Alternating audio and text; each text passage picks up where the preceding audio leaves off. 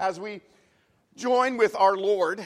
And the Father's there speaking. The Spirit makes himself known in the dove. Jesus is being baptized into his messianic ministry, the purpose for which he came. In Matthew chapter 3, verses 13 to 17, we're going to be joining in the word of the Lord this morning. So please follow along in your scriptures if you have your Bible with you. Grand entrances are something we know about in life, don't we? In fact, just last Monday night, no, not even a week ago, the defending national champion Georgia Bulldogs ran onto the field with great fanfare. I don't know if you saw it or not. If you didn't, that's fine. Here's a picture of it. Smoke and fireworks and flames as the team ran out to defend their national championship led by their head coach. And lo and behold, they came out of that game another consecutive year as a national champion. Now, if you missed that, that's not a big deal. That's fine. Maybe something else that we know about with grand entrances would be something like this, that traditionally a bride is led into the wedding ceremony by her father. And when the bride's presence is made known in that worship time, we all stand and honor that situation of what's going on in the Lord's sight. A man and a woman coming together as husband and wife. Maybe that's a traditional kind of grand entrance that we know about. For Jesus, today, it's his grand entrance. He came once, for sure, in the grand entrance of the angels proclaiming the glory that the Son of God was born in Bethlehem. And we've celebrated that just a few weeks ago. In fact, last week we celebrated the Magi coming to this child. And we who are the Goyim, the Gentiles, we're included in the message of God's plan of salvation. Now that's being made known as the grand entrance of Jesus, maybe 30 years old, is being baptized in the Jordan. Well, here's what it says in verse 13. Jesus came from Galilee to the Jordan to be baptized by John. This is John the Baptist. This is Jesus' cousin. And the grand entrance of the Messiah is upon the world. This is not the baptism that John was doing. It's very different, in fact, from the baptism that John was doing. We're told earlier in Matthew chapter 3, John replies to people asking what he was doing. He says, I baptize you with water for repentance.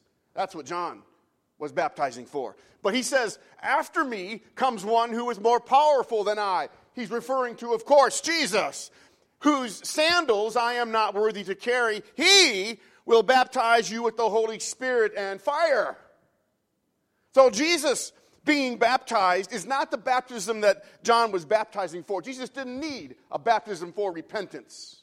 And in fact, as Jesus was baptized and entered into his messianic ministry, he brings a very different baptism than John was baptizing.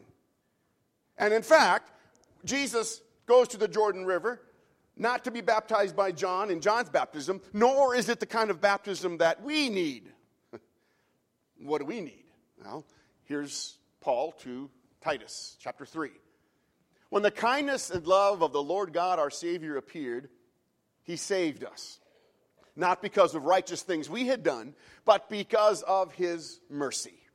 He saved us through the washing of rebirth and renewal by the Holy Spirit. Just as John said, the one who comes after me, more powerful than I, he's going to baptize you with the Holy Spirit and with fire. This is what Paul's talking about. The Spirit leads us in a washing of renewal in the Holy Spirit, whom he poured out on us generously through Jesus Christ our Savior, so that, having been justified by his grace, we might become heirs having the hope of eternal life. That's the baptism we need. That's the baptism I and you, we have been baptized into in the name of Jesus, the Messiah, who's making his grand entrance now for the purpose of bringing to us the kingdom of God and all of its blessings, as we know, through our baptism, claimed as people of God. There's a lot of mystery around this. There's a lot of things that we don't know.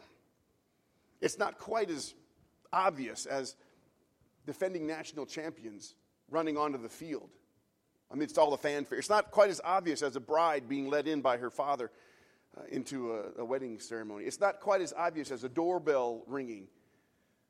Many were confused about what was going on there. The Israelites certainly were. Who is this Jesus, this Messiah? And they questioned his identity, his purpose, the whole time that he was among us. In fact, they were so confused that they crucified the very Son of God, their Messiah and ours. Even John was a bit confused about Jesus and his purpose and this grand entrance he was making. In fact, we hear about that in verse 14 because John tries to deter Jesus, saying, I need to be baptized by you, and do you come to me? To deter, what John is trying to do here is something that we know all so well in our own lives, in our hearts, that we struggle with in our sinfulness, that faith struggles with in our sinfulness. To deter is to say that John is intentionally trying to separate Jesus from the purpose for which he is at the Jordan River, even though he thinks he's making a proper suggestion. He's intentionally trying to deter Jesus from his mission, from the purpose for which Jesus Christ has come, even though John thinks, hey, this is a good suggestion I'm making. Kind of reminds you of Peter, right? Hey, let's stay here, Lord, on this mountain, your mountain of glory, your transfiguration presence, and let's build some shelters here so we can stay. I think I'm making a good suggestion. I think I'm doing the right thing, but in fact, it's intentionally deterring the Messiah from his work.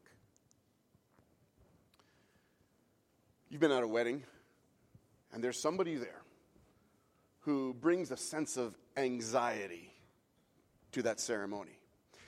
Maybe they're there to grind an axe. Maybe they're there to prove to the bride or the groom or a member of the family that some point they're making is the right point. And in fact, even in their own mind and heart, they can come up with any excuse to go through those actions. I'm that guest. Because I can come up with all kinds of reasons why I'm acting the way I do every day in life in certain situations. I think I'm doing the right thing. I can justify myself, but actually, I'm deterring the work of the Son of God in my life. Right? One of the things that you saw when the Georgia Bulldogs ran out in the field was the photographers wanting to get that just perfect picture. And they put themselves really in danger, and they put the players in danger of tripping and falling over them and getting injured. I'm that photographer, though, because I'm desperate at times in life to do just the right thing, and I'll risk everything for the sake of this one moment, forgetting the bigger picture, the long-term consequences. And I can justify myself in any way in those excuses. Sound familiar? We are that guest. We are that photographer. We are John.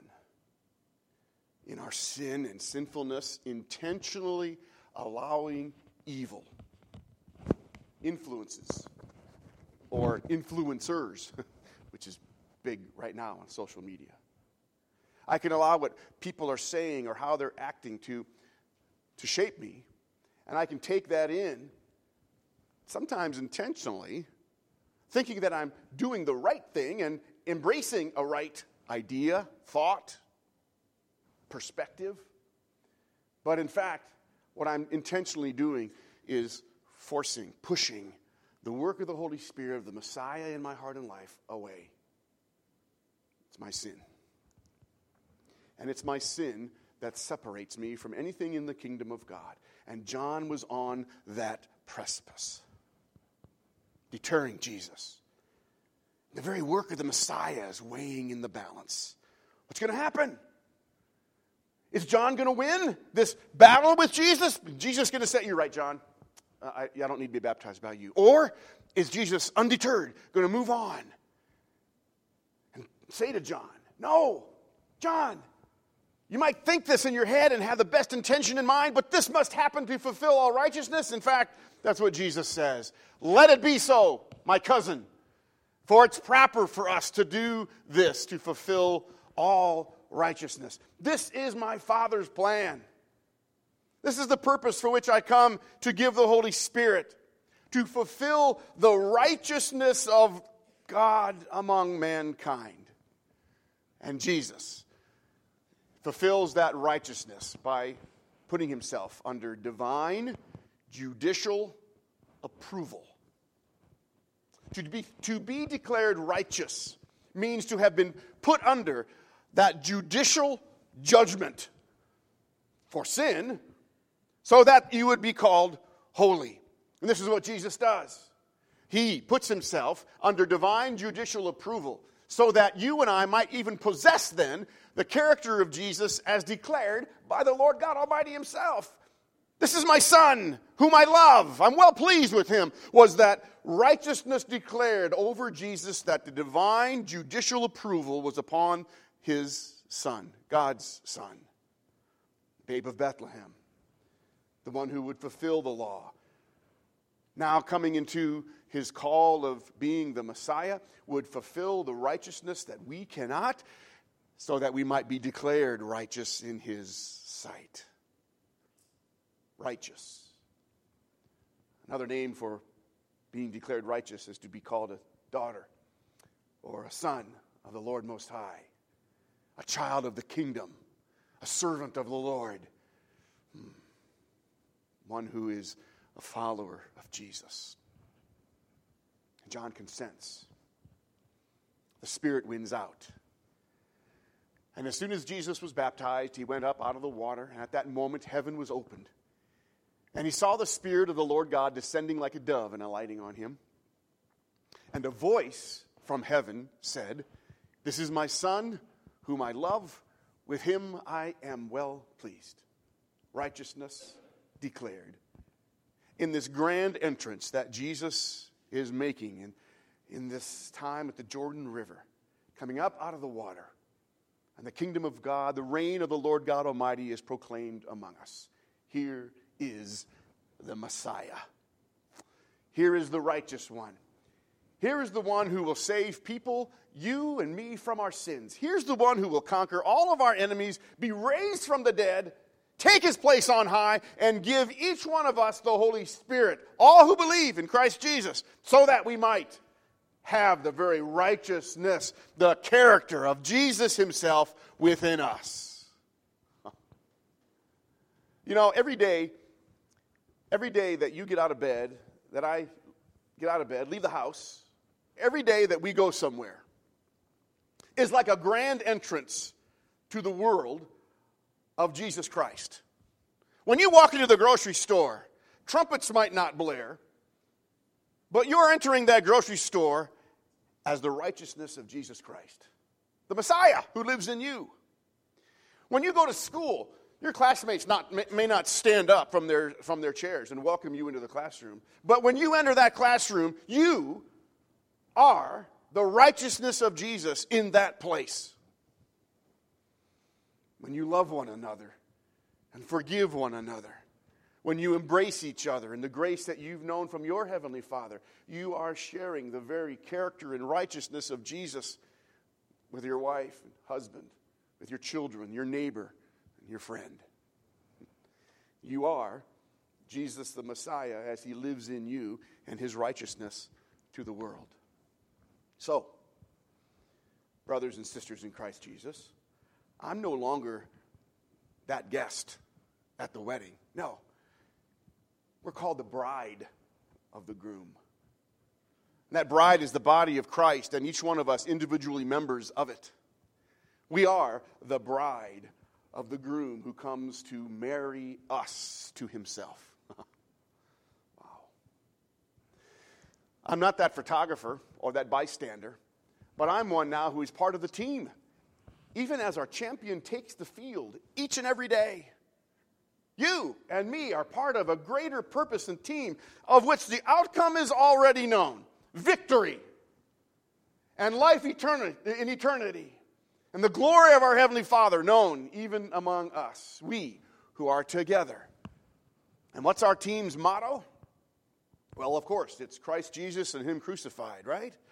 And for us as a congregation, this team here at Bethany, it means sharing the life and love of Jesus Christ with all in everything that we're about as a people, individuals and members of the body, the bride.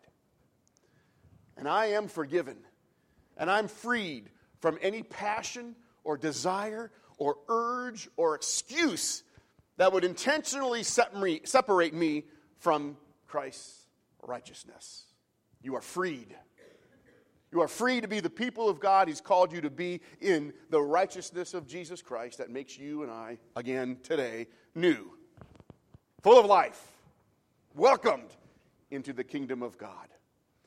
For I live, counting myself dead to sin, but alive to the Lord God in Christ Jesus my Lord. How do you think the church ought to respond to that? Amen. Hallelujah. Praise be to our Lord. All of the above. Let's pray. Yes, Lord, welcome in your grand entrance as the Messiah to this humanity that you love and care for, and into my life as my Lord and Savior. Thank you, Lord Jesus, for giving me that very character of yourself, that righteousness that declares me approved in the sight of my Heavenly Father, on which He would then send His Holy Spirit, and I live in that Spirit each and every day. Thank you, Heavenly Father, for the gift and the blessing of being counted in your kingdom. And as I go from here, as you allow me to carry that message of your salvation in my heart and attitude and actions, as I go to different places, let that be a grand entrance of your kingdom's purpose, even known in me, Lord. And I'll count that as all privilege. Count that all privilege to be known as a follower of Jesus Christ, a child of the Heavenly Father, empowered by the Spirit. In Jesus' name and to your praise and glory, we pray. Amen. Amen. Friends, may the peace of God that passes our understanding keep our hearts and minds in Christ Jesus, in your righteousness, in your Lord, until life everlasting. May you know His peace that passes our understanding. Amen.